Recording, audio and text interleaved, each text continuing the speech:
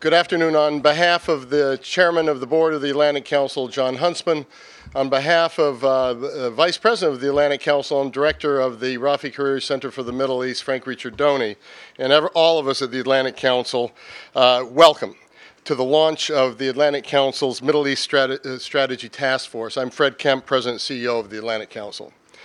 We're pleased to be joined by some of the task force's senior advisors, as well as many of our friends from Middle Eastern and European diplomatic communities. As you can see by looking around you, we have a full house, but we also have a virtual full house. So welcome also to our viewers around the world.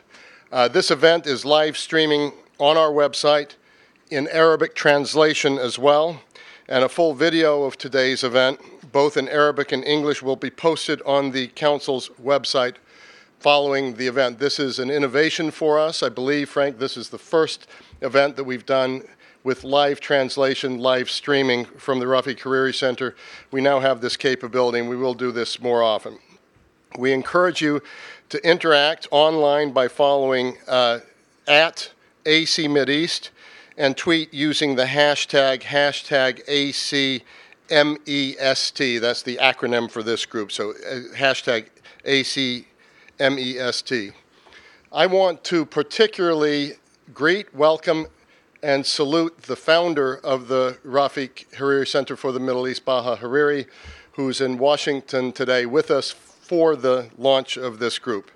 On behalf of all of us, Baha, I want to thank you for your vision, without which this center would not exist and this task force would not exist. And thank you for entrusting to us the legacy of your great father, Prime Minister Rafi Hariri. Today, after more than a year of behind-the-scenes groundwork, we're proud to announce that former U.S. Secretary of State Madeleine Albright and former U.S. National Security Advisor Stephen Hadley will co-chair the Atlantic Council's Middle East Strategy Task Force in the bipartisan manner for which the Atlantic Council has become known. It's an ambitious project to advance the public policy discussions toward a new global consensus on how to address the challenges and opportunities confronting the Middle East. In a moment, I'll invite Secretary Albright to the stage to tell us more about the task force's work, but let me first give you some context on how this task force fits in the Atlantic Council's larger mission of working together with our friends and allies around the world to secure the global future. Through the ideas we develop and the communities we convene, we emphasize an active approach to policy communities around the world with a premium on highly relevant and impactful policy recommendations. Over the last several years, we've seen a growing need for well-developed, actionable strategy for addressing the world's problems. For too long, the United States and its global friends have focused on tactics, jumping from crisis to crisis without a larger plan for leading the world to a better future with our friends and allies. To begin answering that need, the Atlantic Council this spring launched a comprehensive strategy initiative led by our Brent Scowcroft Center on International Security, using a multi-vector approach to developing a strategic framework to guide American foreign policy, irrespective of the outcome of the 2016 elections, a foreign policy led by our interests and the interests of our friends and allies around the world for a better future. The Middle East Strategy Task Force that we announced today, led by the Rafi Hariri Center for the Middle East, is an element of that larger effort with the specific goal of advancing the strategic collaboration among Americans, among our closest friends and allies in Europe, and among our closest friends and allies in the Middle East about the future of the Middle East. This is not Americans talking to Americans about what others ought to do. This is a multi-stakeholder conversation about what those in the Middle East believe their future ought to be, and then how do we help them get there. The task force will explore alternative policy approaches and convergences that can lead to the breakthroughs to a more stable and prosperous region. Rarely is the world confronted with challenges more intractable than those in the Middle East today. But I'm equally confident that there's rarely been an initiative better equipped to address those challenges, nor leaders more capable in cultivating the right kind of change as we find in this task force. With two of the great foreign policy strategists of our times, Secretary Albright and Mr. Hadley, chairing the project alongside the incredible energy and diplomatic savvy of Frank Ricciardone, and a network of advisors and supporters that spans the globe, I think there's a real opportunity for impact. We certainly are going to give it our best try. It's now my pleasure to invite the task force co-chairs to the stage to kick off the event. One is executive vice president of the board of the Atlantic Council. The other is an honorary director of the Atlantic Council, both dear friends of this organization. Since leaving office, both Secretary Albright and former National Security Advisor Steve Hadley have remained deeply engaged in the issues of the Middle East. Steve serves as the chair of the U.S. Institute of Peace, which has been deeply engaged in trying to mitigate conflict in the region at a national and local levels. He's also chair of RAND's Middle East Board. One of their many bipartisan collaborations since leaving office was a CFR task force on Turkey, by collaboration between the two of them. As the chair of the National Democratic Institute and of Partners for a New Beginning, an organization that seeks to build new understanding between the U.S. and the Muslim world, Secretary Albright has been a champion both for political and economic development in the region. Her 2007 book, The Mighty and the Almighty, was a front runner in calling for a reassessment of U.S. strategy toward the world, specifically citing the independence of politics and the region. So, Secretary Albright, the stage is yours.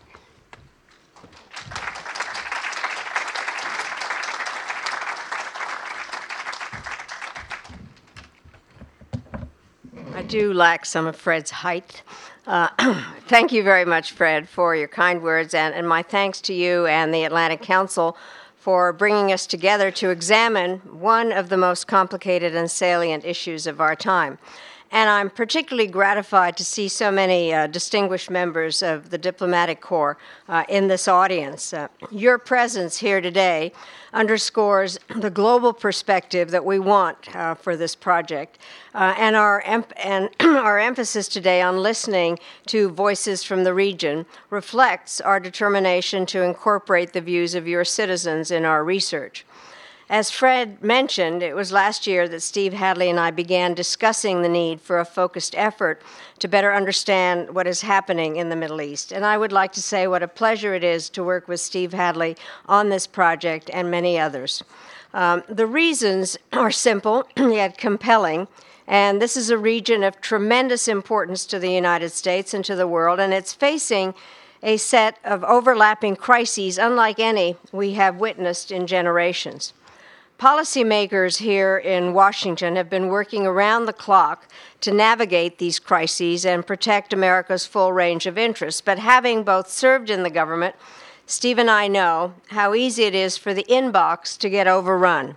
And there is rarely the opportunity to take a step back and consider the deeper issues at hand, to get at the root causes of the crises, and to develop an effective and enduring long-term approach in concert with people from the region. So the important part is to take the time and step back but look forward. That is in part what we hope to accomplish with this bipartisan project. It's an ambitious effort, but we begin in a strong position because we can leverage the considerable resources of the Atlantic Council's Rafiq Hariri Center for the Middle East. And for that reason, I also would very much like to take a moment to acknowledge and thank Mr. Baha Hariri, whose generosity has made this effort possible, and who has done so much to advance the causes of progress and peace that were so dear to his father's heart. Thank you so very, very much. I would also like to thank the Hariri Center's director and my very dear friend, Ambassador Frank Ricciardone, who really has been one of the finest diplomats the United States has had. Thank you, Frank. We're all lucky that after a long and distinguished diplomatic career, Frank has chosen to stay involved in the public policy debate, and it's really his vision that has helped shape this into a distinctive and compelling project. And I say that it is distinctive for a few reasons. First, while it will be housed here at the Atlantic Council's Hariri Center, we are engaging with a wide range of think tanks and involving a diverse range of academic experts, foreign policy practitioners, and civil society leaders.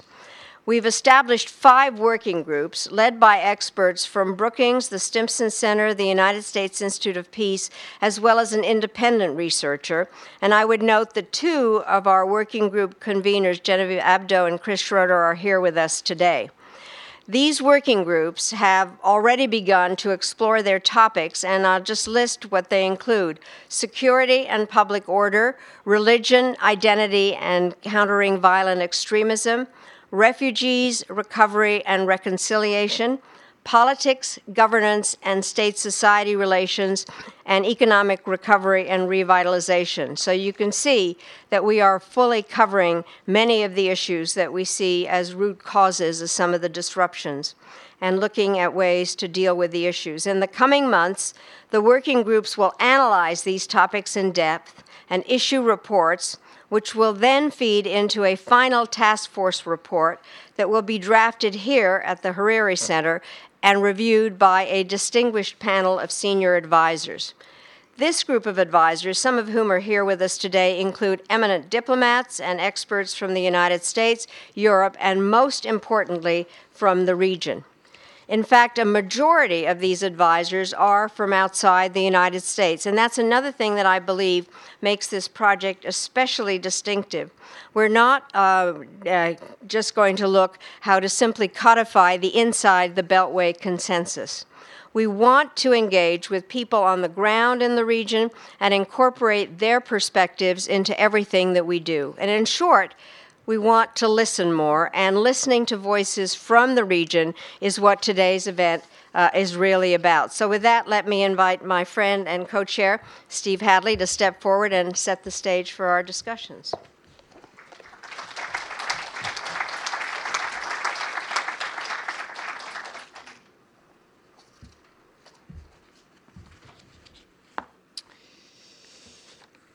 Secretary Albright, thank you very much.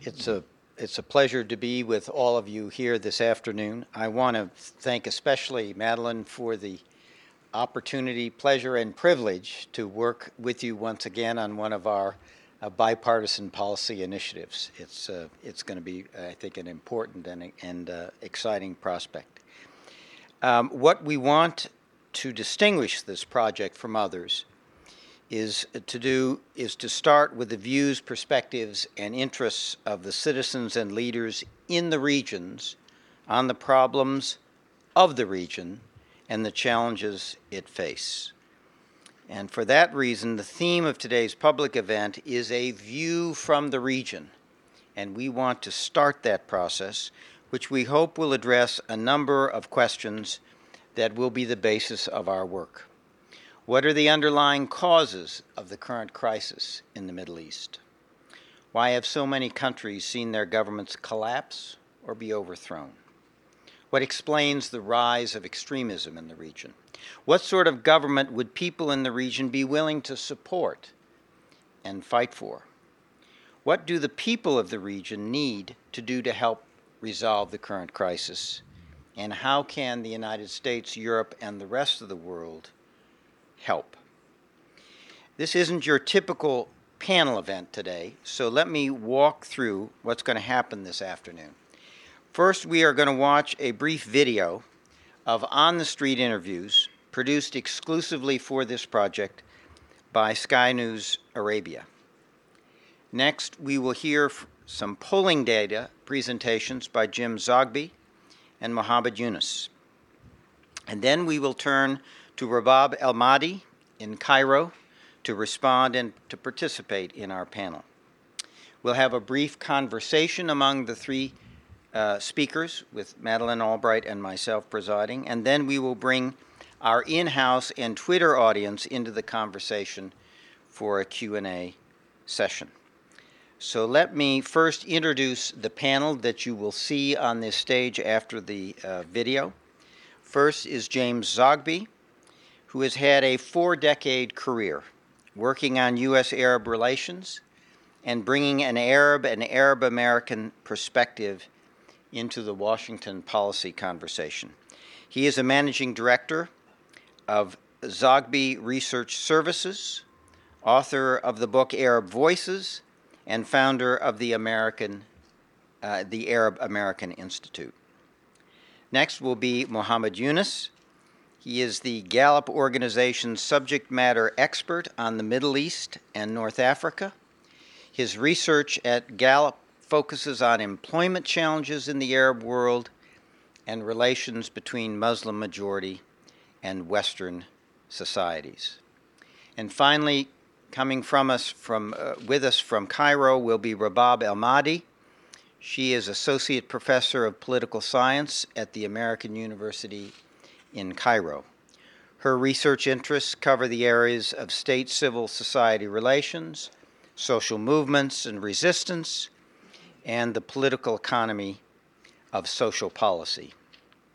So now, if we may, let us turn to the short video of the on-the-street interviews with citizens in Beirut, Cairo, Ramallah, and Tunis, explaining what future they want for themselves and their country.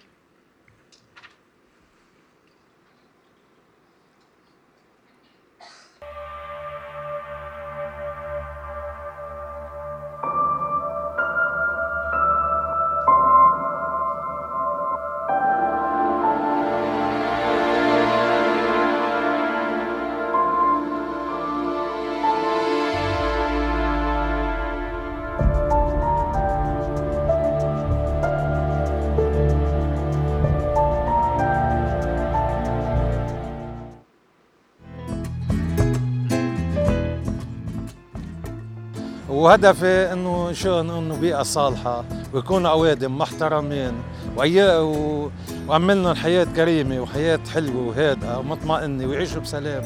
هذا هدفي وهدف كل بي وكل اهل بعتقد.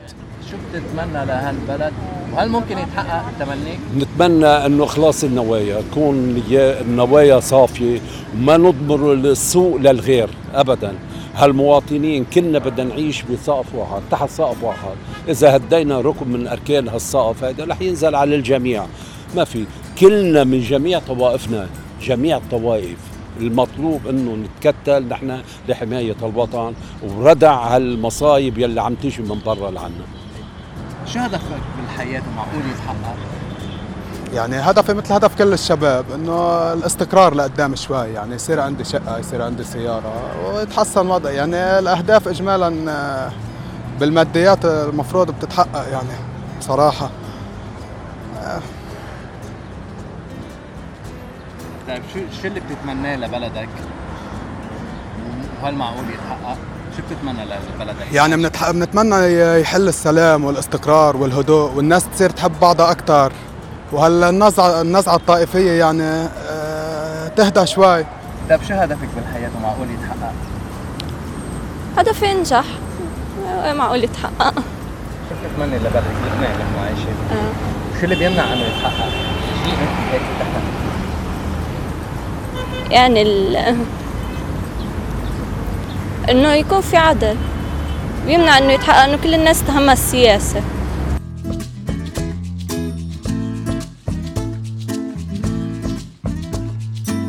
تونس ما ثم حتى طموح، ما ثمش خدم، ما ثمش حتى شيء اللي يقرا ويوصل الحاجه اللي هو باش يخدم فيها في اللي يقراها عمره كله. واحد ما ثمش خدم يبطل ويوصل عمليه حتى الانتحار ولا يعمل اي حاجه. انا طموح نتاعي يا خويا نخرج من تونس، وخويا ديجا خرجت مرتين ما سهلش ربي، ما ثم حتى شيء. شنو باش تخدم؟ عندي يعني رؤية من اللي صغير حاجات نحب نوصلها، اما كل نهار تزيدوا في تونس تحب الهدف ماشي يبعد عليك. انت عندك في قرارة نفسك حاجات تحب توصل لها، اما كل نهار تزيد تعيش وتحس ان الاهداف ماشيه وتبعك.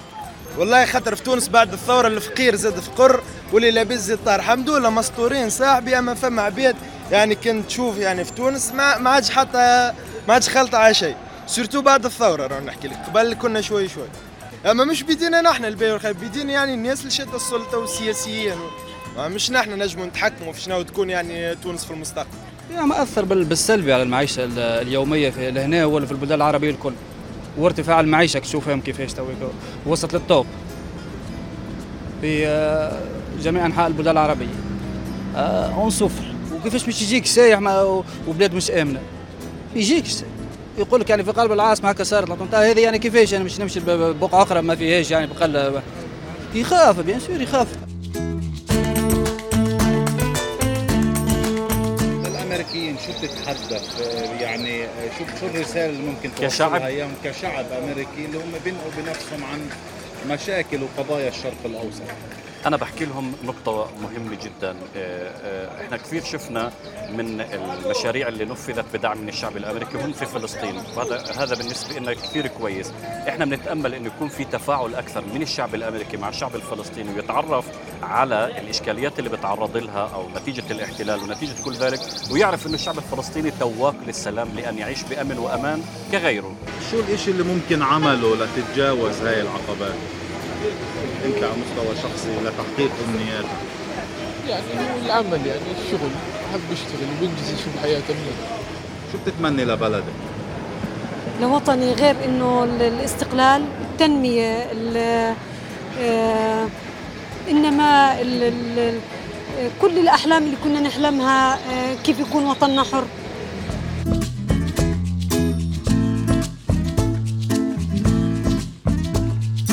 ايه هدفك في الحياه؟ والله شغال في قطاع السياحه بقالي اكتر من 10 سنين، بس طبعا شفت انت ظروف البلد والدنيا، السياحه صفر، مفيش سياحه خالص، فاهمني؟ وزي ما انت شايف البلد واقفه مش اي حاجه. ثانيه هدفك يعني انت عايز تعمل ايه في المستقبل؟ طيب ما ايه الحاله واقفه، انت هتعمل ايه بقى، ولا نفسك تبقى ايه؟ بالنسبه للمستقبل يعني الواحد يتمنى ان البلد تتحسن شويه والدنيا تتظبط شويه، لان هي ما هترجع ان شاء الله ترجع مع كله هيشتغل وكله هيبقى تمام. والواحد ممكن مثلا حتى لو الواحد مثلا ما رجعش قطاع السياحه ممكن يقدر يعمل مشروع ينجح، انما في الوقت الحالي حتى لو انت فتحت مشروع يبقى يعني ايدك على قلبك، ممكن يعني ظروف البلد ما بتبقى واقفه مع الناس كلها في كل حاجه في اي قطاع، فنتمنى ان الدنيا تتحسن شويه. ايه اهداف حضرتك في المستقبل؟ في مجال تخصصي ان انا شغاله في مراكز الشباب، ان احنا نقعد في مراكز الشباب وان احنا نحاول ان احنا نطور، نشوف التطورات الاكتر فيها، لان هي دلوقتي تعتبر في شغل من الوزاره كتير وكده، لكن احنا كجوه المركز ممكن مش بنكون بنطبق الاكاديميات اللي هي موجوده في الوزاره، احنا بنحاول ننشر في المركز. اما في شغلي الخاص فانا بشتغل مدرب مهارات خاصه، فبحاول ان شاء الله ان انا ابقى فيها لقدام احسن. شايفه ان انت ممكن تحققي الهدف ده؟ طبعا بالذات الفتره ديت ان احنا بنحاول، الدنيا بدات تتحرك مش زي الاول، وبقى في مؤسسات مدنيه كتير على ارض الواقع اكتر، وان ناس كتيره جدا دلوقتي بتحاول تساعد غير الحكومه. الحكومه في اطار اللي هي الحكومه بتعمل اللي عليها بس مش بالشكل اللي هو اللي بره، بتعمل اللي جوه اكتر او اللي بره اكتر. اما احنا اللي جوه الشغل بيتهيألي ان الجمعيات والشغل الخاص بقى احسن بكتير ومفتوح عن الايام اللي فاتت. ايه هدفك الاسمى في الحياه؟ حاجات كتير، بس لو قلنا حاجه واحده بس ممكن نقول تمكين الشباب اللي بتنادي بيه الدوله بقالها عايز اقول 30 40 50 سنه، وبننادي بيه اكتر دلوقتي، هو ده اللي بحلم. شايف انه ممكن يتحقق؟ لانه موجود فعلا، بس بخطوات لازم، يعني هي دلوقتي صغيره، لو خدنا خطوات اكبر شويه بتفعيل اكتر هنوصل. والشباب موجود، عشان بس بنسمع نغمات كتير من المسؤولين انه في شباب او في شباب قادر، لا في شباب قادر موجود، لو دورت هتلاقي، بس انت ما بتدورش. ايه هدفك الاسمى في الحياه؟ نفسك تحققه؟ والله ان احنا نبقى شعب محترم، ان احنا نفتقد بانفسنا عشان نوصل للي احنا نستحقه، عشان احنا شعب مظلوم. شايف ان احنا ممكن نوصل للهدف ده؟ ممكن لو كل واحد حاول يعمل اللي عليه ويجتهد اكتر، يعني لو كل واحد عرف ايه الحقوق اللي عليه وايه الواجبات اللي لازم يعملها وعملها هنوصل. عشان احنا شعب، احنا عندنا اللي يأهلنا واللي يمكننا ان احنا نعمل ده، بس المشكله ان احنا مش بنعمل كده، احنا مكسلين، عايزين حد يحركنا، احنا جوهره بس عليها شويه تراب، عايزين اللي يمسح التراب ده عشان نصحى.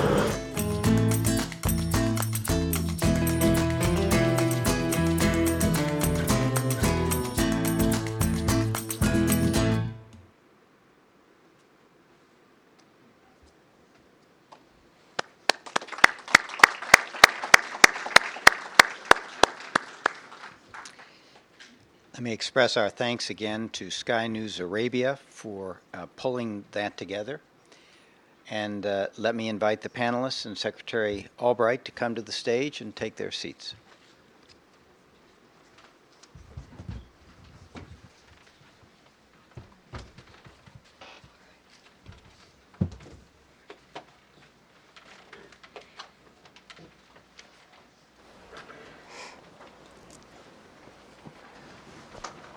So let's start, if we might, with Jim Zogby. Thanks, Steve, and thank you, Madeline, and thanks to the Atlantic Council for hosting this. I think I'm gonna sit here and do this rather than get to the podium. Let me begin by saying that what you saw is validated in all the polling we've done. Remember when we first did our poll after 9/11, there was questions: what Arabs think, what do they want, where are they going? And we did a wide-ranging poll published in a book called What Arabs Think, Beliefs, Concerns, and Values.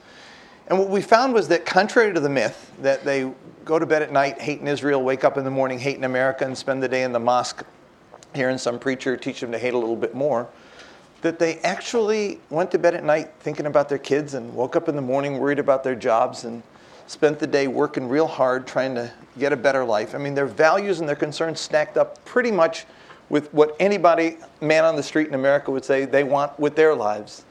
They want to prosper, they want to take care of their kids, they want to make sure that when they get old, somebody's going to be there for them. We reviewed for this project our polling over the last 15 years, and basically, I guess what I can say is that I found that to some degree, people are confounded in the region about the changes that are taking place and how to respond, and they're also conflicted. In particular, conflicted about the United States. I remember after 9/11, there was this notion that, why do they hate us? They hate us because they hate our values. So we polled in the region, and what we found was that they actually like our values, and they like our freedom and democracy, they like our education system, our television programs, et cetera. They don't like the way we treat them. And so they reacted to that by, when asked the question, how do you feel about America? They say, we don't like America. We don't like America because, one guy said in an interview post-polling, he said, I feel like a jilted lover. I like America, but I don't think America likes me. Look at what they do to us. Move forward to 2009. We did a survey of obstacles in the region. What did people think were the biggest problems that they faced? The two problems were the Israel-Palestine conflict and U.S. interference in the region. Issues of democracy and economic inequality, even strife caused by religion, didn't even factor much at all. Toward the end of that year and into the beginning of the next year, 2010, we did a poll that we do very often. We ask a series of 11 issues, and we ask people to rank them in terms of priority. In almost every country, the top issues were healthcare and employment and education, and a couple of issues. Terrorism ranks a bit high in some, corruption and nepotism in others. But those three, healthcare, education, and employment, are top priorities almost everywhere, and Israel-Palestine factors in as well. It's an existential question almost in the Arab world. Interesting that questions dealing with democracy and reform of government didn't make it into the top tier at all. It wasn't a priority issue for the people that we polled in every country. We asked then about what they wanted America to do, what they thought America could be helpful with. And again, it was employment, education, and healthcare, and Israel and Palestine. Those were the issues. Issues of democracy and reform of government, et cetera, weren't there. Not unlike if you were to ask Americans during our gun control debate whether we thought it'd be a good idea to bring the Brits over to help us figure it out, or bring the Canadians and the Swedes in to help us with healthcare reform. People didn't want people meddling in their internal affairs. Skip forward to 2014, we asked the very same questions again, top priorities, and as you can see again, Israel, Palestine, and U.S. interference were the two issues that people thought were the most destabilizing in their region. And yet, given that, when we, let me go to this first. The top issues were resolving the Arab-Israeli conflict in 2014 and Syria. Almost scant mention was about Iran and the nuclear program of Iran. But look at this. When we asked people how important was the challenge versus how effective was the U.S. response, this is what they said about Israel-Palestine. This is what they said about ending the conflict in Syria. Really important, but the U.S. response limited.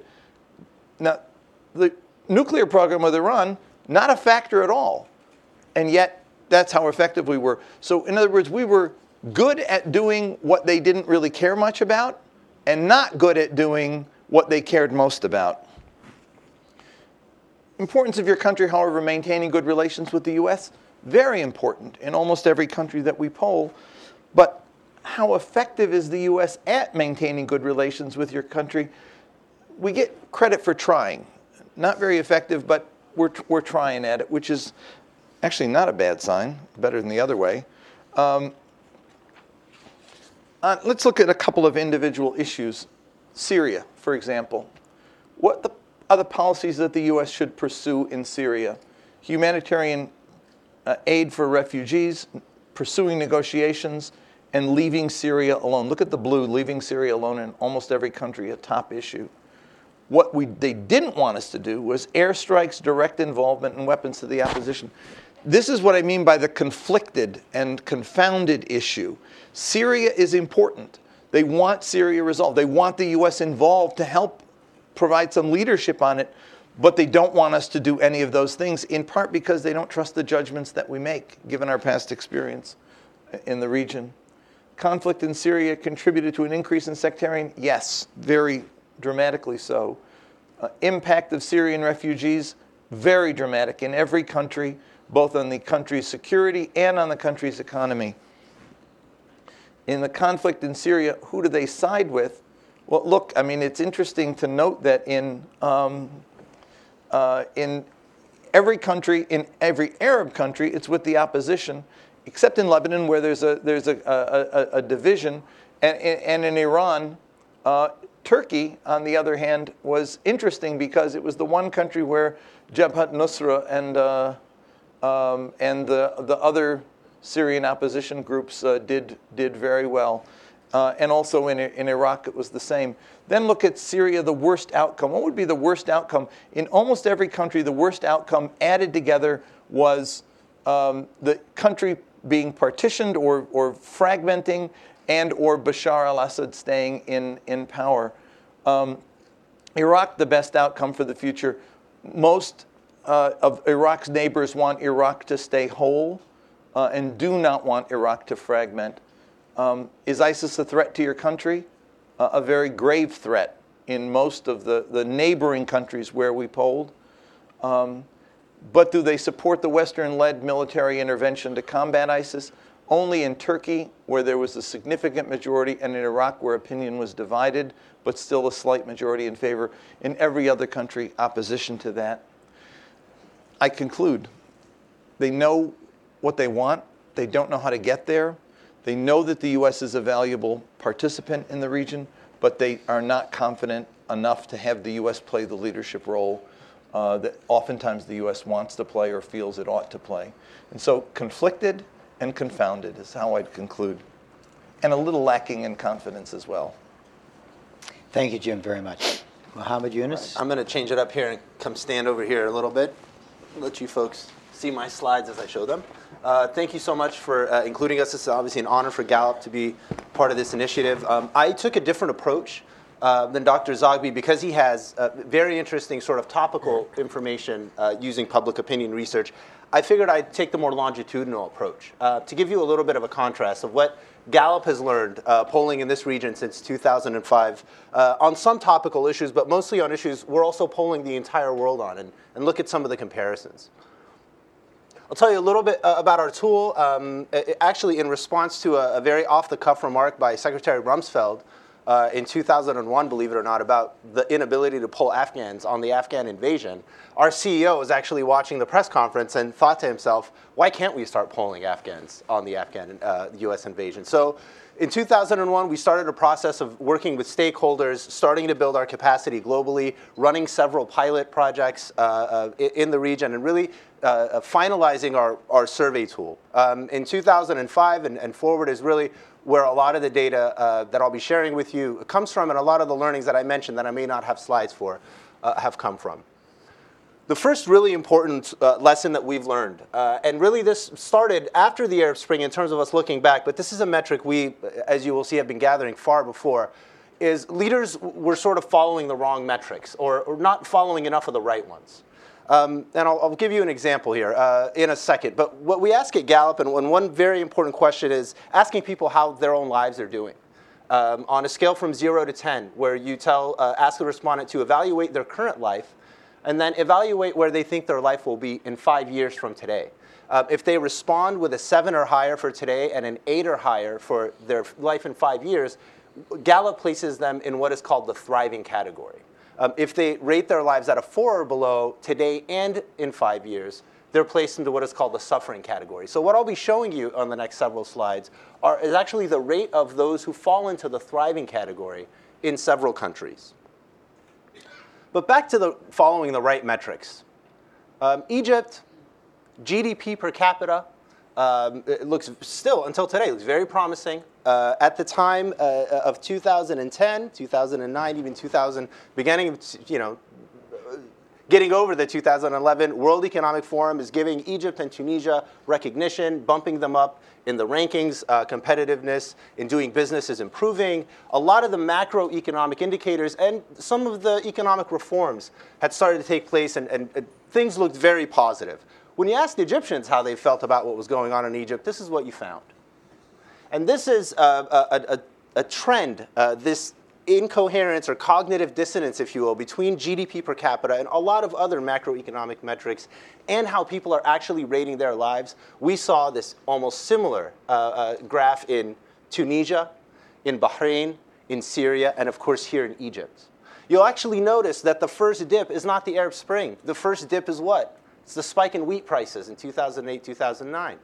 So when we come around the Arab Spring, Egyptians were already registering that something was going very wrong in their world, in their economy, on their expectations, but not a lot of people were picking up on it. Just to show you that it's not just a Middle East phenomenon. So I mentioned sort of several of the high-hitting countries in terms of instability throughout the region and what we saw. Let's look at Ukraine, and I thought this would be particularly interesting because we're, of course, at the Atlantic Council. It's GDP per capita in Ukraine. Let's look at how Ukrainians have been rating their lives. So you see that, there's certainly something there. Now, I need to be very clear. I'm not claiming that this is a predictor for instability, and I'm not claiming that there's any kind of causal relationship between stability in these variables or the variables in each other. We're just saying that something's going on. And there are a lot more metrics that we have learned to follow very closely beyond just the top line GDP or other metrics, rankings that we are used to. To give you a positive example, it's not all negative. On the positive side, here's Colombia. This is, I think, the desired outcome for most countries, certainly a much more healthy relationship between the macroeconomic realities and how people are evaluating their lives. Just for context, in Egypt, leading up to 2011, the only people whose life evaluation scores were improving were the top 10 percentile in income, which is not a surprise to many of us who are familiar with the country. So I want to look at thriving and life evaluation from a different perspective now and examine some of the acute conflicts, at least just two, that we have unfolding in the region. Instead of showing you a thriving rate percentage, I want to show you the average numeric score of a country on that scale from 0 to 10, both today and in 5 years. Let's take a look at Syria. This is how Syrians have been leading their lives in our study. I should mention that in 2013, due to the security situation, we had to exclude Homs and Quneitra governance. That reduced our sample to representing, we lost about 9 to 10% of the population, to put it sort of more simply. In addition to that, we had to substitute at least a quarter of our PSUs within the same areas, but to different locations based on the security situation. But nonetheless, you see that life today in Syria continues to be just horribly rated and declining. Interesting that hope seems to somehow be holding on. We did do a series of topical polls with Syrians about when they thought the conflict would end and various kind of aspects on where things were going. Most of them did not see it ending soon. This was in 2013. So maybe have changed since then, but life evaluation clearly reflecting the reality for Syrians on the ground. Here's Yemen. And again, clearly, Yemenis knew something was going on with their country before a lot of us were following them in the headlines. And it really drives home the point that as leaders, as policymakers, whether you're leading Yemen or somebody who's leading a country trying to help Yemen, these metrics become absolutely essential to understanding what is really underlying the changes that are taking place here. Bread and butter issues. I was very hesitant to either title this subject bread and butter issues, the greater jihad, or it's the bread and butter issues stupid. But it depends on sort of what side of the aisle you want to sit on. But since this is a bipartisan effort, I figured I'd just leave it as bread and butter issues and let people decide. But on a serious note, one of the underlying premises of this task force, which I very wholly agree with, is the idea that movements like ISIS are actually a symptom and not a cause. And if that's the case, what I would argue is that to understand the cause is actually to address the issues that they capitalize on, the grievances that they very effectively use to get people to either ideologically support them, or even if not ideologically support them, what we see in Iraq, people to feel like they're relatively a better alternative than the other choices they have. So let's jump into some of these issues. One of the things that we ask all over the world and asked in the Middle East is, in the last 12 months, have there been times when you did not have enough money to buy food for your family that you and your family needed? And I wanted to compare Latin America and the post-Soviet Eurasia countries on these items because Dr. Steve Grand, who's with us here today, in his book, which I very much agree with, drives home the point that a big miss for us, us being the U.S. sort of policy world since 9/11 even, and the Arab Spring, is that we've lost the ability to really compare and look at other countries that have made it across the world. So establishing democracy is not something we're trying to invent in the Middle East. Improving economies is not something we're trying to do for the first time ever. There are actually other parts of the world that have seen a relative amount of success. What lessons learned from those other parts of the world can be applied to the Middle East? Certainly not all of them, but maybe some of them. Not enough money for food. There's the post-Soviet Eurasia countries making significant progress on that item. Here's the Middle East. That is the median average of Middle East countries. This includes the GCC and many countries that have no issue whatsoever, relatively speaking, or for most people, with access to food. So you see an increasing trend of concern on that front. Payroll to population. Gallup measures employment about 4 to 6 ways, depending on the surveys you're talking about. Our most useful metric has been payroll to population. This is respondents 15 and older who work at least 30 hours for an employer for pay. Here is Latin America and the Caribbean. Obviously, post-Soviet Eurasia would be a little higher, as expected. There's the Middle East. Basically, no progress since the Arab Spring on the regional level. Is this a story everywhere? Absolutely not. We had a great conversation over lunch about sort of Dubai, UAE, for example, there are pockets that are exceptions to this reality. But in terms of really delivering on the jobs issue in the region, we've quite frankly seen a lot of talk and very little in the way of delivery. Do you feel safe walking alone at night? This has been a huge issue in the countries that did see uprisings. So again, the Middle East median average. There's Egypt with a serious collapse during the Arab Spring and then a significant rebound. The Egypt wave here in 2014 was actually 3 weeks after President Sisi assumed office. It's an important kind of fact to keep in mind when you look at the Egypt data. There is Iraq, Jordan, Lebanon, and Tunisia there at the end. Safe walking alone at night, something that has very much dramatically shifted in the countries, particularly where we saw any kind of uprising, protests, unrest. Corruption in government. Is corruption widespread throughout the government in this country or not? Middle East, flat at 70, almost no improvement or decline. There is Egypt, and we actually used to ask this question in a different way, but I wanted to use the most recent data for you here. Significant, at least expectation that things will improve in that last reading of 2014, but consistently on government and corruption in business, Egypt is consistently one of the highest, not a surprise. Iraq, surprisingly, a little bit of improvement. Lebanon and Tunisia, Tunisia there at the end. Desire to emigrate. One of the issues that unfortunately has remained with us and was actually referenced in the video that we just saw.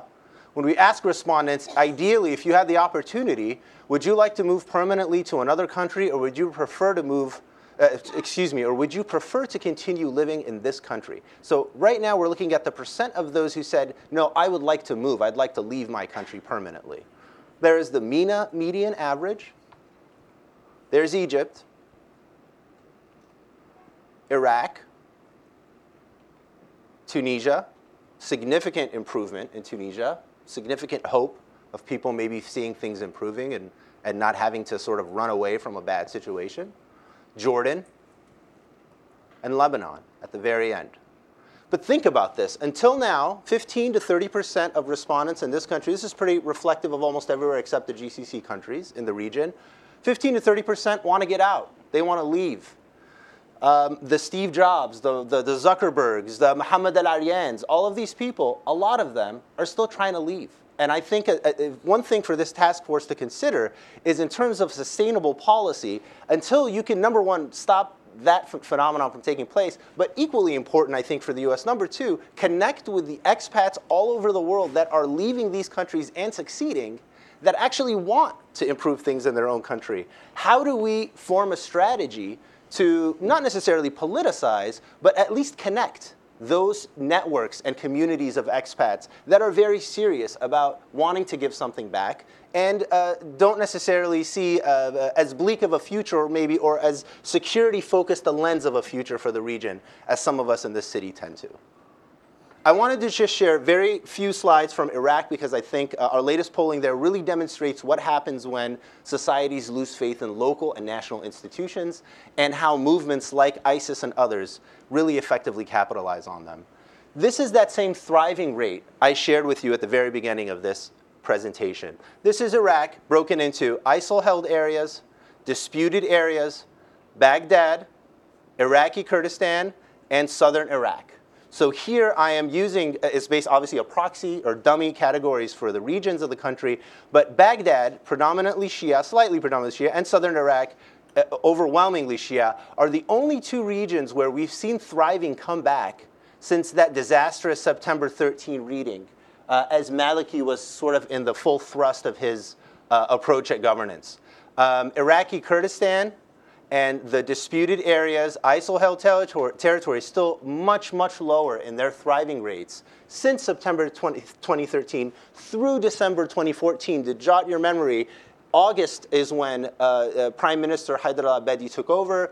June, July is sort of when Mosul went to ISIS. So this is 6 months after Prime Minister Abadi is in office, and still thriving rates pretty low in non-Shia areas. Let's look at confidence in the military.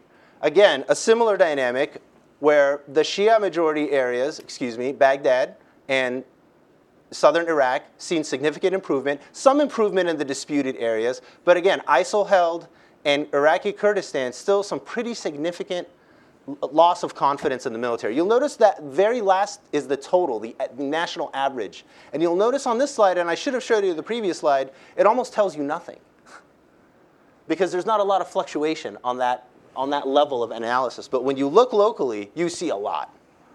Confidence in national government, unlike thriving and national institutions like the military, we did see a significant bounce back in the political appetite, if you will, in giving the new prime minister a chance. In Iraq, do you have confidence in each of the following? How about the national government? Confidence shot pretty significantly back up December of 2014. Do you disapprove or approve of the way Prime Minister, in this case Nouri al-Maliki, is handling his job as Prime Minister? This is September 2013.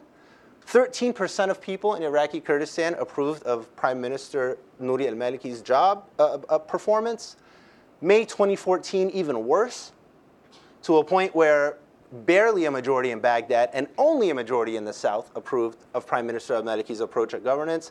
And very promisingly, I think, at least initially, in December of 2014, a huge resurgence of at least a chance for this new political leader to strike a new page. What I would challenge us to think about is how much should we stake as policymakers on these very fleeting approvals, disapprovals, versus how much should we stake as policymakers on addressing thriving and the underlying bread and butter issues? My argument would be we're a lot better off focusing on those issues. Perhaps we have to deal with these issues. But so much of our RPMs, if you will, as Washington, tends to be focused on this part. A lot less tends to be focused on the other part. So using the right metrics, bread and butter issues, and Iraq is an example. Thank you.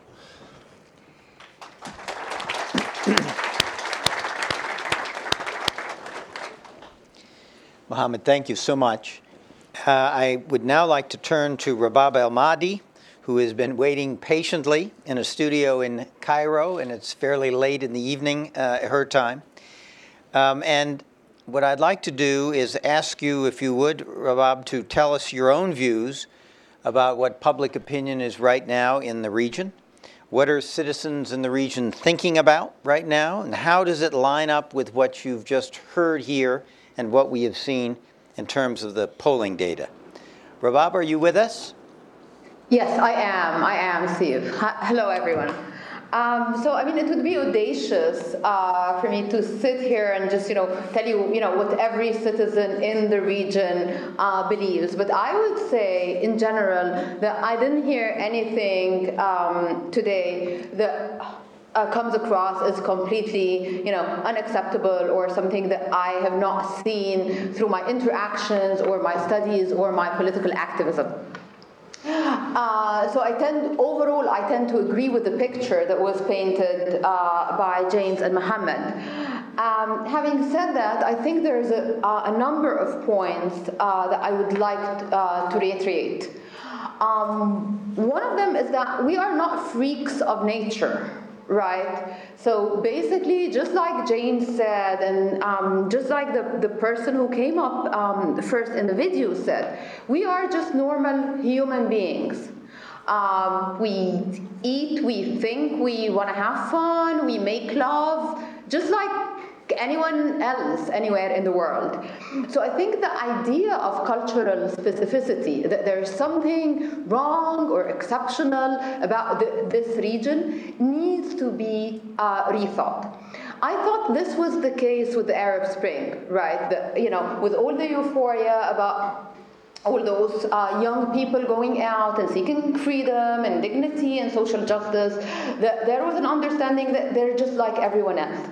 But unfortunately, with the turn of events, we went back to addressing citizens of the Middle East and the Arab world in particular as, some form of irrational actors who tend to have very strange choices, either of the dictatorship, religious or military, who just hate the U.S., so on and so forth. And I think anything that we see in the public opinion, once we analyze it, it becomes completely clear how this is a rational reaction to their own experiences, right? So when people are given a choice between, or have to make a choice between their personal safety and their freedom, between the safety of their children and being able to live in a democracy, they tend to choose their own personal safety. And that's just, a human instinct.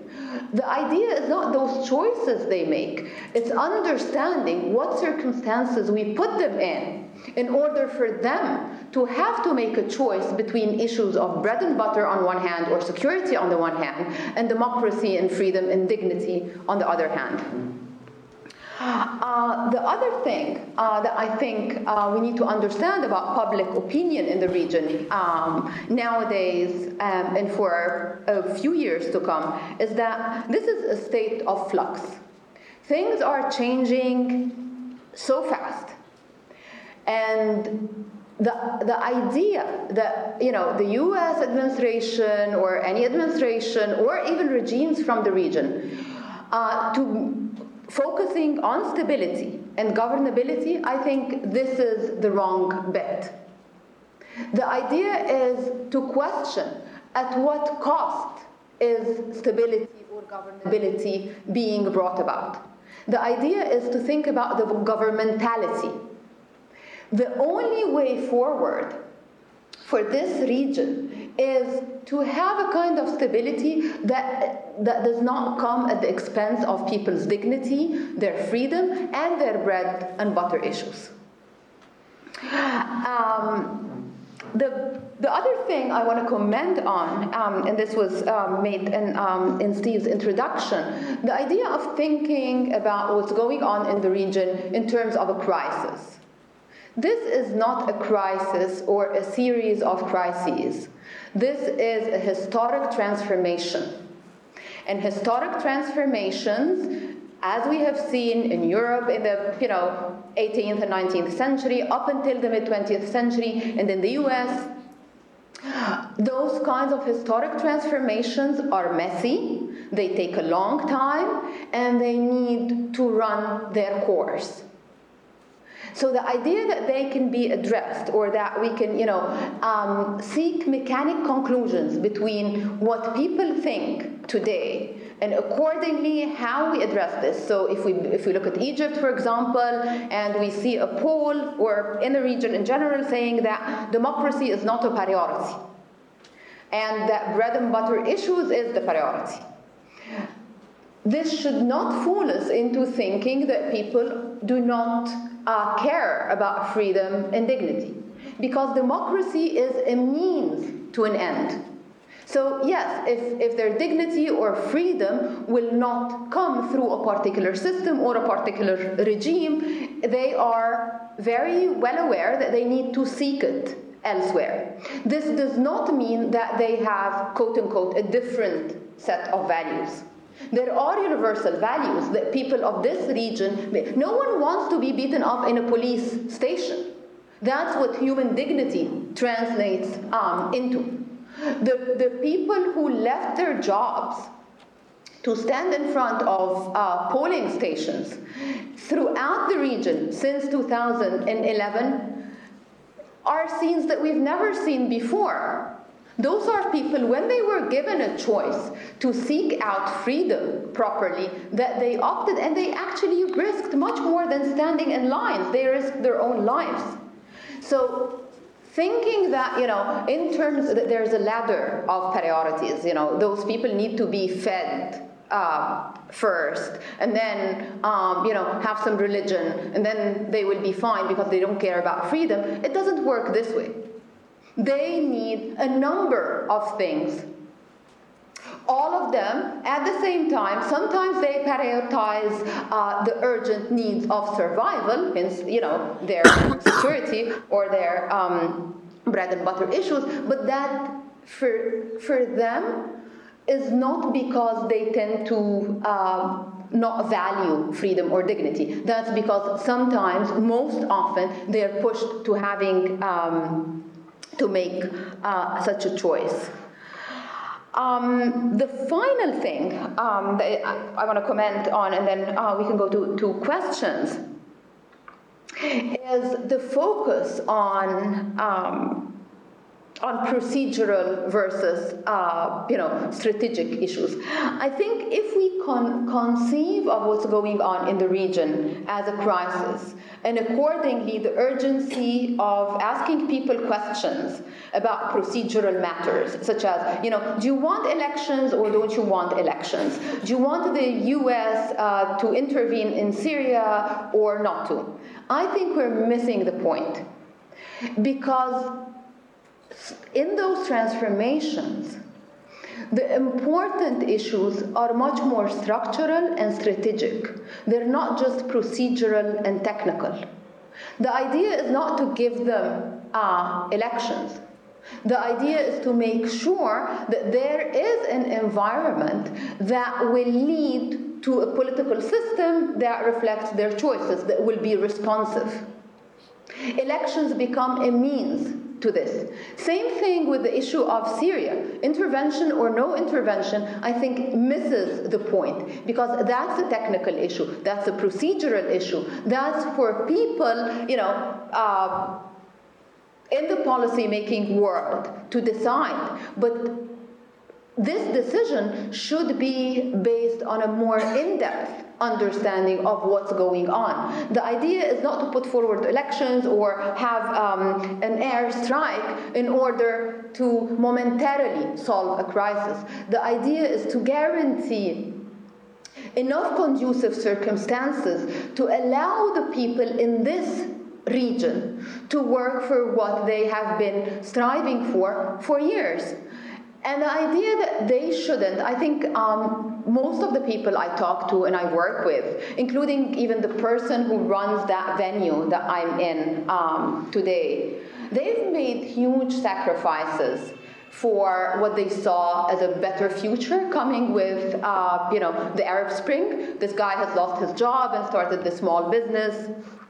And they're ready to make those sacrifices. But up until a point where they can see, first of all, that it's even risking their lives is okay, but as long as they can see a future. Unfortunately, both regional powers and international powers have put the majority of citizens of this region in a position whereby they have to become more apathetic because they lost all faith that there can be a better future, that some of them need to resort to violence and extremism. Whereas our point of remedy was the hope that came with the Arab Spring, and that was completely shattered. And hence, from the euphoria that I have felt for a couple of years after 2011, I think what the polls and the presentations of today are missing is a feeling of despair and intense frustration that the citizens of this region are feeling. Thank you. Thank you very much. That was extremely helpful, and I think it showed the power of mixing polling data and then anecdotal data, because Rabab, you helped, I think, us to understand how in the polling data democracy and freedom could be a low priority in the face of security or bread and butter issues. But as you point out, that does not mean that it is not an important element of where the people in the region want to go. It is a question of priorities and responding to the circumstances in which they find themselves. So I think we're off to a terrific start in terms of trying to get some input and appreciation from the region. And I think also this mixing of the anecdotal and the polling is a very powerful tool, and we will try to use that in the course of the study. We're a little bit running behind time-wise. We have a firm 4 o'clock stop, and what I'd like to propose to do is, rather than conducting a dialogue within the panel, I would like to turn to Secretary Albright and give her a moment to comment on what she has heard, and then I think we'll go right to the audience and to our Twitter followers and get as many questions in as we can before the 4 o'clock stop. So Madeleine, do you want to comment for a moment on what you've heard? Well, first of all, it truly was interesting, and I made a lot of different notes, and we have a lot to look at. I think the question for our task force, however, is to look at the data and then try to figure out how we approach the longer term part, since a lot of the issues have to do with immediate polling and the question in terms of security, jobs, et cetera, and look a little bit at, and I'd just make this suggestion, is there's a paradox here. We want to know what they want to do and how they can act, and they, to some extent, want us to have the United States do something, but they don't particularly like some of the things we do. So that there are, for the U.S., damned if you do, damned if you don't. I think that what is worth looking at, and I have done an awful lot of polling in Eastern Europe at a time immediately after the fall of the wall. And it was very, very similar to what you were talking about, thriving versus suffering, and how people see their own personal situation versus what's going on in the country. So I would be interested, we don't have to get an answer now, in who you actually poll. What is the age group? What are their jobs? Because one of the things we found in Eastern Europe was that it really made a difference, and it has a lot to what Rabab has to say, whether you're, quote, somebody who, I always hate this term, an intellectual versus somebody who as a worker has a very different approach to this, and kind of dividing that up. But the other part here that I think we need to know is to what extent the people in the country know that this is up to them, that we can provide suggestions, but I think we really need to figure out, and ultimately the institutional development, I think, is important. As somebody who heads a Democratic Institute, I find it hard to think that democracy is not important, but democracy has to deliver. People want to vote and eat. And part of the issue is lack of faith in institutions. And I stole this statement from somebody, but I use it because of the role of social media. What has happened is people are talking to their governments on 21st century technology from Tahrir Square. The government hears them on 20th century technology and is providing 19th century responses. And so there is no confidence in the institutions, and yet institutions need to be built in order to be able to deliver the jobs, education, and health care. Can I just make a point about the very briefly, because we do need to attitudes go to questions, that Jim. people have toward their lives? We've been asking what I like to call the Reagan questions. Are you better off than you were? Yeah. Do you think you're going to be better off in the next few years? Are your children going to be better off than you? And are you better off than your parents?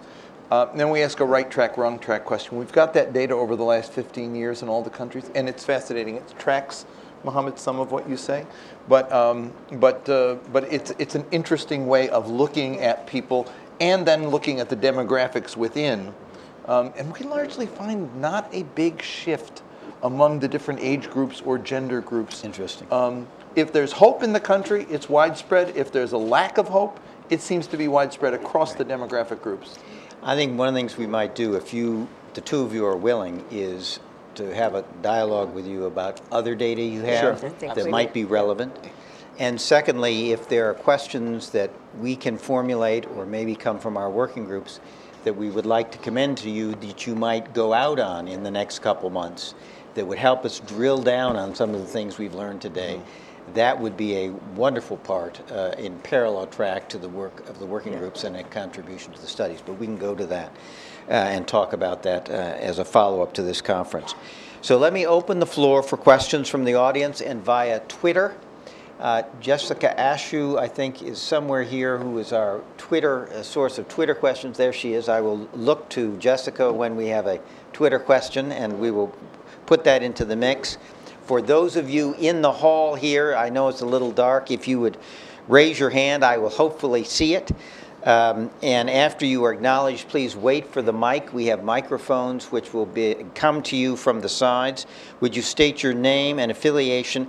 And I would ask both the questioners and responders to be brief and to the point, because we want to try to get as many questions in between now and 4 o'clock as we can. Let me begin with Ambassador Faley. Good afternoon. Lukman Faley, Iraqi ambassador. First of all, let me thank you for such a proactive task. I think there are a couple of timelines we need to have a better understanding of so that we as ambassadors and others can help. Could you hold the mic closer? I have a little trouble The first here. timeline is, I hope that such a discourse and discussion should lead to better enriched discussion with the 2016 elections in the United States. I think it's an important I hope it's an important contribution to define the discourse in when it's the foreign policy and the regional discussion. As to the timeline you have for your own project, it's important for us to understand the roadmap so that your description versus your prescription of what should take place. It's important for us to understand at what stage have you finished with understanding describing what's taking place versus the policies and prescribing for it. Yeah. I think that's another issue for us to. The other point I have is the view of United States of what wants the region versus what the region wants from the United States. Unfortunately, although we are in a global world and technology and superhighway and others, I don't think the region still fully understands the dynamics inside the United States. How is that evolving and what the United States sees its own role? So further description of what's taking place in the United States might help in at least setting expectations of the region. I think that might be too much a task to ask, but I think it's important. Thank you. I think those are very important points. I think one of the things, though, I would say, Ambassador, we're trying to get in this study, and Madeline, you ought to jump in on this, is it gets too much about the United States and the region, and what the region wants of the United States and what the United States wants of the region. We think a step back look needs to begin with what the region wants for itself. What is the conversation that is going on in the region? What are their thoughts and expectations of what they want for themselves? That seems to us to be the starting point to then have a conversation, well, what might the United States and Europe and other countries be able to do to help, and how to do it in a way that is acceptable and positive for the region. So we will get to that interaction, but we really want to start with a better appreciation of what's going on in the region. And we say the region as if it was all one thing, and of course the situations are very different country to country, and that's also something we need to get grounded on as we move towards some recommendations. Thank you very much. In the back there, yes, ma'am. Yes, exactly right. Amanda Cadlick, Rand Corporation. Speak loudly. There's a lot of ventilator noise back here. Thank you. Amanda Cadlick, Rand Corporation. I have a question for Rabab. Do you think that the growing anti-ISIS contingent throughout the region would be enough of a basis for the United States to create a relationship with those people or with people on social networks? Do you think that would lay enough of a groundwork for some more of a stronger relationship between the United States and Middle East countries and citizens as well? Mohammed, you want to take that? I think it was for Rabab, but I'm sorry, Rabab, do you want to take that, please? Thank you. Yeah, sure. So let me first very briefly comment on what Secretary Albright said. I think people in the region are very well aware that they are the doers, they are the main actors, and they don't look to the U.S. to bring them anything. I mean, the Arab Spring was did not come out of any kind of U.S. plan or support. I still remember vividly Secretary Clinton coming on TV on the 26th of January 2011 to say that they think that the Mubarak regime is stable and will be responsive to its people.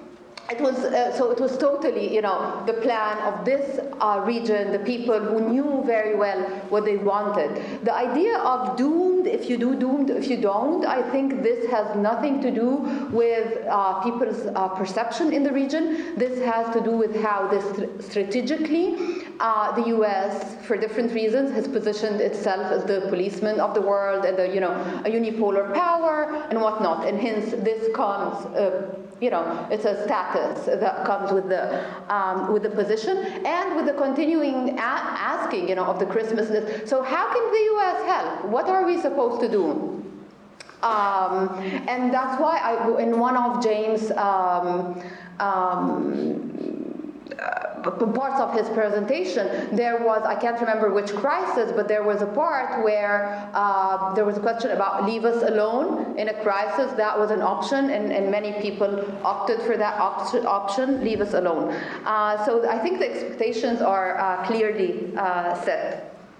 In terms of the anti-ISIS, the question, I don't think that being anti-ISIS is enough for people of the region to bond with the U.S. and believe in the capacity of this administration or the following administration to deliver. Because we can have common enemies, but that doesn't necessarily make us friends, right? Plus, I mean, there's a lot of talk in the region about about ISIS being an outcome of different forms of U.S. policy in the past, all the way from the invasion of Iraq to the position on Palestine, not supporting the Arab Spring enough, and hence this is seen as an outcome that now the U.S. Complains about, but it's part of its doing in a way. So I think that the only, as I said, this is not enough. What you need to do is to be to proactively seek, as Steve was saying, to understand what people want, what they believe in, and to understand that you're not, the U.S. cannot be the chaperone, cannot be the leader, but if anything, it should just try to coordinate between its own national interests and what people in the region might be striving for. Mohammed, you want to I say just a word want to about just that? speaking anecdotally, and I do want to address your methods question about the poll. Rabab, I want to push back and say, when you're the biggest actor in the room, you're always going to be damned if you do, damned if you don't. And I think that while, and I'm saying this as somebody who's committed a significant portion of my life studying public opinion absolutely matters. But making the most appealing decision that's going to please the street in Cairo, I think if you've been watching what's happening in Egypt in the last 2 years, that is not a strategy. Because in many cases, public opinion will take you to a place that is not very consistent with our values, with democratic values, with a lot of values. So public opinion is extremely important, but when you craft policy, I would very much caution against deciding which policy is going to be popular. What was very popular in Egypt just 18 months ago, in my polls at Gallup, was bashing U.S. aid. U.S. aid was nobody wanted to touch it. 80-something%, I believe, of Egyptians did not want U.S. aid. They felt like it was a bad influence on Egypt. Go have that conversation now at any coffee shop with any Egyptian and propose to them that the U.S. would cut aid to the military. I'm talking about very ardent military Sisi supporters. They have a very different attitude. So what we have seen in the region with public opinion is that it has been very effectively manipulated in some environments to provide a very convenient fact pattern for whatever powers are trying to operate, from the regimes that are in the region to ISIS, to the Muslim Brotherhood, to Al-Qaeda, to elite groups. Following sort of the ebb and flow of public opinion can be extremely disastrous. It doesn't mean that we should ignore people's opinions, but it means that, in my personal view, we should give a lot less credence to this damned if you do, damned if you don't as a problem. I think that's just going to be a reality of whatever the U.S. does. I will take issue with that, but I guess we don't have time to do it. But I do have to take issue with that. Let's do it because this is an important issue. Yeah. And so let's do it. My sense is that the damned if you do, damned if you don't is right. The policy options have not actually been good ones for us to carry out, and yet there's a reason why we're damned, and that has to do with a trajectory, a history that we have in the region that has not been awfully pretty. When I did my book Arab Voices and I went around the country talking about the myths that Americans have about Arabs, I'd finally get a question someday in the conversation. Somebody would say to me, "Well, what are the myths that Arabs have about us?" And I'd say, well, the first one is that they think we're really smart. And I'd get a little bit of a giggle, not just about that much. And they say, "What do you mean?" And I'd say, because they think that we are all powerful and that we make decisions based all the time on our interests, so that when something happens that's really stupid, they think we actually knew what we were doing and got the outcome we wanted. We invaded Iraq so that Iran would become more powerful, so that the Arabs would have to turn to us for more weapons, and it was all part of a grand design. Plan, yeah. And the master plan was because they couldn't explain our stupidity. Frankly, they couldn't. And I think that that's an issue that we have to wrestle with, is as Americans, if we're going to look at ourselves as the agent for this change, and I think I'm with you, that this project ought to be, what do Arabs want? We need to understand what the Arab world wants. But one of the things that that confounds the whole study is that they don't look at us as the positive agent of change as much as we would. We look at ourselves in the mirror and we say, we're really a great bunch of guys. We know exactly what the world needs. They don't see us in the same way. And I think that's a problem that we have to wrestle with ourselves as Americans as we approach it. I have to say one word here, because people compare this to Eastern Europe. What happened in Eastern Europe is they wanted to be like the West. Yes. And that is not what's happening exactly. here. Let me just, so and I think that President tell us. Obama said in 2011, I love that speech when he said, we didn't start this, referring to the Arab Spring, we didn't start it, we can't direct it, we can't determine its outcome. There's a sense of humility that we have to have as we approach this. He then said, what we can do is help them in the ways that they want help from us. That's the conversation we need to have, is that one. And I think you hit the nail on the head a couple of times on that one. Thank you. In an open-ended question, when we ask people, and this is true for Muslim majority countries and Arab countries, what is the number one thing you admire most about America? Liberty and freedom are the first thing they say, and technology is the second thing they say. I am in no way saying that people in that region don't want the outcomes of democracy and good governance. I'm just saying that democracy has a really bad brand right now with those people. And absolutely, we've made a plethora of very bad policy decisions in the region, especially in the last 15 years. But moving forward, my point was, we should not simply just do what's popular. Because what's popular, what has become popular at this late date in the Arab Spring is not something that we can get behind in a lot of countries. Let me just put it that way. Yeah, I'm going to bring this to a close and we'll do some other questions. I think there are two cautions. One, just because it's short-term popularity is not a true chart for a future of a prosperous and stable Middle East, and I think people in the Middle East will know that. Secondly, I just have to add a footnote. America does have its own interests, and sometimes those interests contradicted the preferences of the people of the region. And when your country is attacked from that region, you have to respond and do things that many times are not going to be popular in that region. So one of the things we have to do, if we get this kind of understanding of the region, is we're going to have to put it through the filter of our own national interests. Let's go. Jessica, do we have any Twitter questions at this point? No. Ode?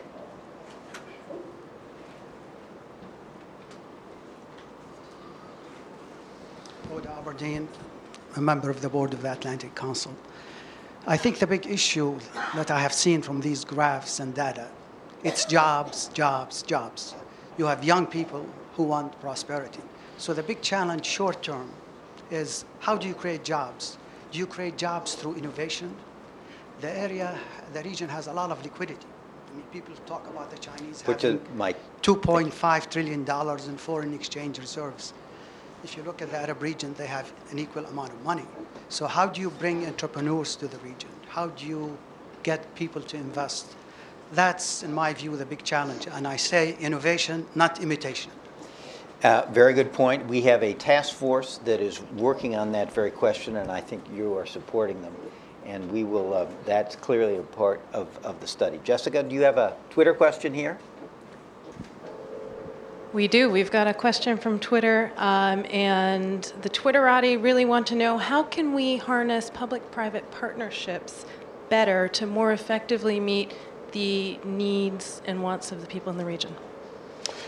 I would refer you back to President Obama's, the same speech I'm talking about, the May 2011 speech it was the 5th anniversary, the 5th anniversary of Cairo? Yeah, the fourth anniversary of the Cairo speech.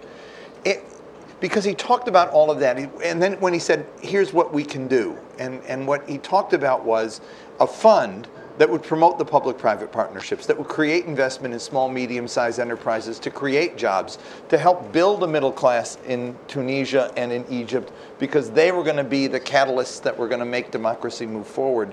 We couldn't teach democracy, we could rather create the structures that would enable it. And I thought that speech was very thoughtful in that regard. And so I think that there are plenty of ideas out there, Oda, but I think the question is getting the will on the part of government to make those programs available and actually push them forward. I know AID, Paige was just here a moment ago, AID does have programs from our end like that. They're underfunded programs, but they're the areas where I think our foreign aid programs really ought to be, is creating enterprise funds and public-private partnerships to promote the private sector. Let me specifically answer that, because what happened as a result of the Cairo speech, Secretary Clinton wanted to have this Partners for a New Beginning. Yeah. I chair that. We have public-private partnerships, and Tunisia is a very good example. There is a local chapter there, because we're dependent on the local. We just had a investor conference in Tunisia in order to bring public-private partnerships together. So I think that as a model works very well for trying to figure out how to develop this the jobs. We are now down to the 4 o'clock hour. So I'm going to take one more question, brief response, and then we are going to adjourn. And those of you who have to leave can do so. Those who want to stay, we will have a reception out in the hall there, and hopefully a number of you can continue this conversation after we adjourn.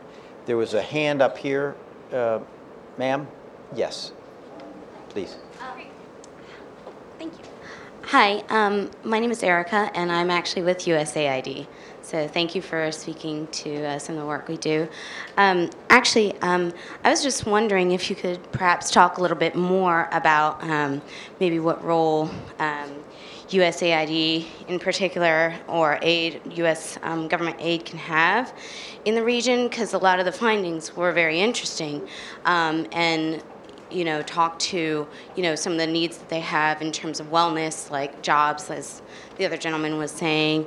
But in addition to the specific question about public-private partnerships, some of the discussions that we have been having have been around, should we get back to more basic development projects, such as infrastructure building or education, or some of the more sort of core, basic, nitty-gritty projects that aid is traditionally known for doing.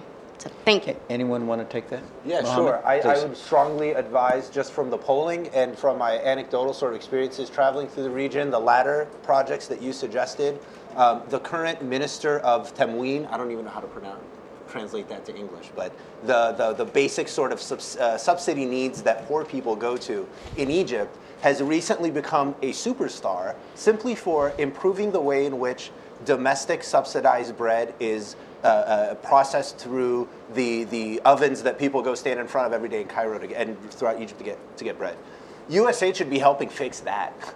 USAID should be helping fix the water system. USAID should be helping fixing nursing in a place like Egypt. Or in any other country. I just happen to obviously be more familiar with that example because USAID obviously is most active there. But those are the projects that are apolitical that nobody can blacklist. It'll be very hard to convince people that the U.S. government has embarked on a process to poison Egypt's water because they're helping with the infrastructure of the water system. I mean, that's one crazy theory that probably will not get too much play. But those kinds of projects demonstrate, number one, you're in it for the long haul. Number two, you're not interested in any kind of short-term political gain. Number three, you're not doing this because there's a protest in Tahrir. You're doing this because this is your long-term commitment to this region and this country. It has nothing to do with what president's in office or here in the U.S. or any of that. You demonstrate that this is the interests of America and the American people moving forward in the long term. That's what has value there. My assessment always is demand-driven. Make the projects demand-driven. That's where polling can help, but that's also where partners on the ground can help. And I think our foreign aid used to be more supply-driven, and I think has increasingly become gone the movement toward being more demand-driven. So we've come to the end of our time. I want to thank Rabab and Jim and Mohammed and Secretary Albright for participating in the panel. Thank all of you in the audience. Please join me in giving a round of applause to our panelists.